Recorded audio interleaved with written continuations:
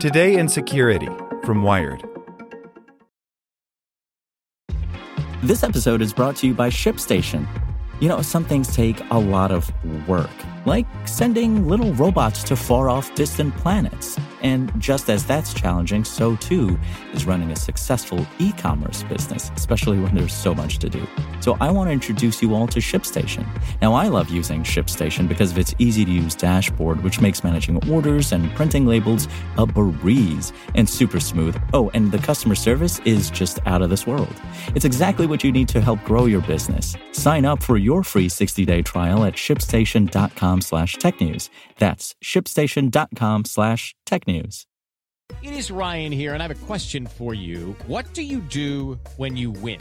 Like, are you a fist pumper, a woohooer, a hand clapper, a high fiver? I kind of like the high five, but if you want to hone in on those winning moves, check out Chumba Casino. At ChumbaCasino.com, choose from hundreds of social casino-style games for your chance to redeem serious cash prizes. There are new game releases weekly, plus free daily bonuses. So don't wait. Start having the most fun ever at ChumbaCasino.com. No purchase necessary. VGW. Void where prohibited by law. See terms and conditions. 18+.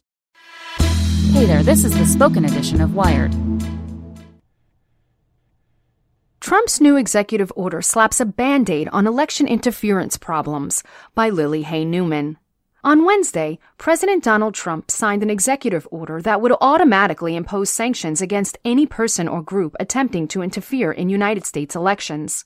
The proliferation of digital devices and internet-based communications has created significant vulnerabilities and magnified the scope and intensity of the threat of foreign interference to elections, Trump writes in the order. I hereby declare a national emergency to deal with this threat.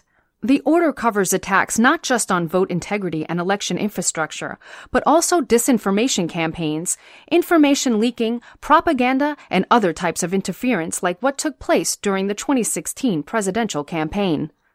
Since then, efforts to improve election infrastructure defenses around the country have been uneven. President Trump himself has sent mixed messages on his willingness to prioritize election security and hold Russia accountable for its interference. The White House says that the new executive order represents the president's commitment to addressing the issue.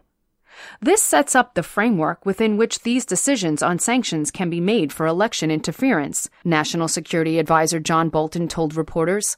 Under the order, the Director of National Intelligence would assess any possible foreign meddling within 45 days of a U.S. election. Then the Attorney General and the Secretary of Homeland Security would have another 45 days to formulate a proposal to enact sanctions and deliver it to the President, Secretary of State, Secretary of the Treasury, and Secretary of Defense.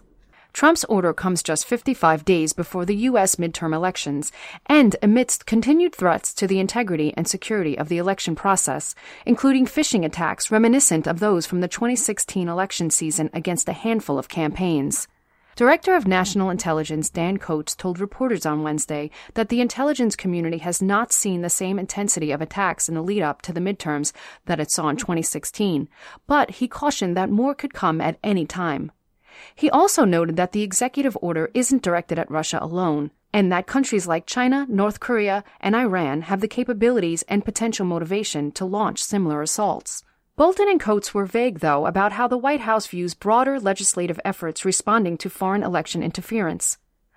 I've spoken in the past couple of weeks with over 24 members of Congress, Bolton said. We think that this is an important step for the president to take as the leader of the executive branch, but we're perfectly prepared to speak with members of Congress who have proposed legislation or have other ideas. Earlier this year, for example, Senators Marco Rubio, Republican Florida, and Chris Van Hollen, Democrat Maryland, introduced the Deter Act, which also outlined a system of mandatory sanctions. Today's announcement by the administration recognizes the threat, but does not go far enough to address it, the senators said in a statement, and called on lawmakers to pass their legislation. Executive orders have limited authority relative to legislation and can be reversed by subsequent administrations. We remain woefully underprepared to secure the upcoming elections, and an executive order is simply no substitute for congressional action, Democratic Senator Mark Warner of Virginia, the vice chairman of the Senate Intelligence Committee, said in a statement. Analysts also note that the apparent lack of collaboration between the White House and Congress could indicate that the order is more of a Band-Aid than a concerted effort by the administration to build deterrence against election meddling. Trump is way late to the game. The only reason this is happening is the tremendous amount of publicity and pressure he's now feeling about elections, says Patrick Eddington, a national security analyst at the Cato Institute. This isn't a serious policy initiative. If they were serious about trying to harden election defenses, this would have come the first week Trump got sworn into office, and they would have coordinated with folks on the Hill and the congressional committee chairs. The executive order drives in the general direction of accountability and deterrence that lawmakers are calling for.